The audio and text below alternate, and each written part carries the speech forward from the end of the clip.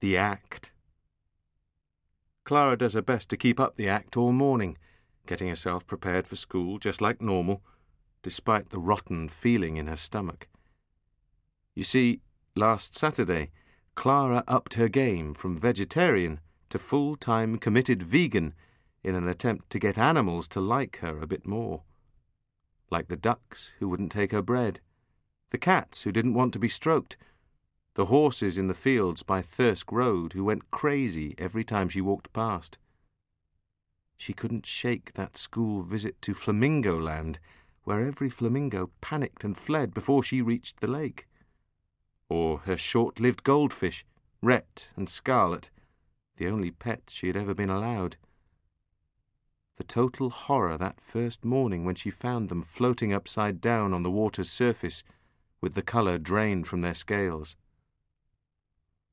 Right now she feels her mother's eyes on her as she pulls the soya milk out of the fridge. You know, if you switched to proper milk you'd feel a lot better, even skimmed.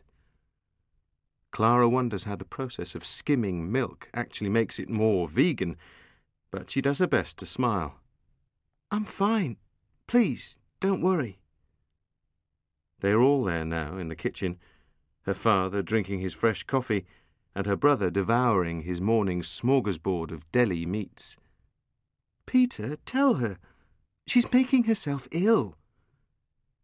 Peter takes a moment. His wife's words have to swim through the wide, red river of his thoughts and heave themselves out, dripping and weary, onto the narrow bank of fatherly duty. Your mother's right, he says.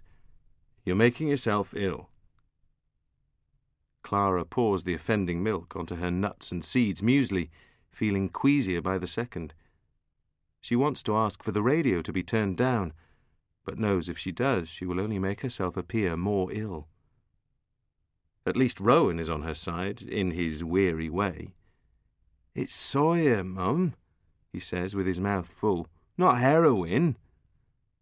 But she needs to eat meat. I'm okay.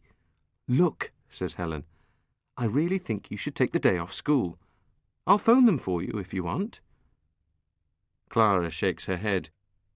She'd promised Eve she would be going to Jamie Southern's party tonight, and so she'll need to go to school to stand a chance of being allowed out. Besides, a whole day of listening to pro-meat propaganda isn't going to help her. Honestly, I'm feeling a lot better. I'm not going to be sick again. Her mum and dad do their usual thing of swapping coded iMessages Clara can't translate. Peter shrugs. The thing about Dad is, Rowan had once said, he couldn't really give a shit about pretty much anything. Helen is as defeated as when she placed the soya milk in the trolley a few nights ago, under Clara's threat of becoming anorexic. Okay, you can go to school, her mum says eventually.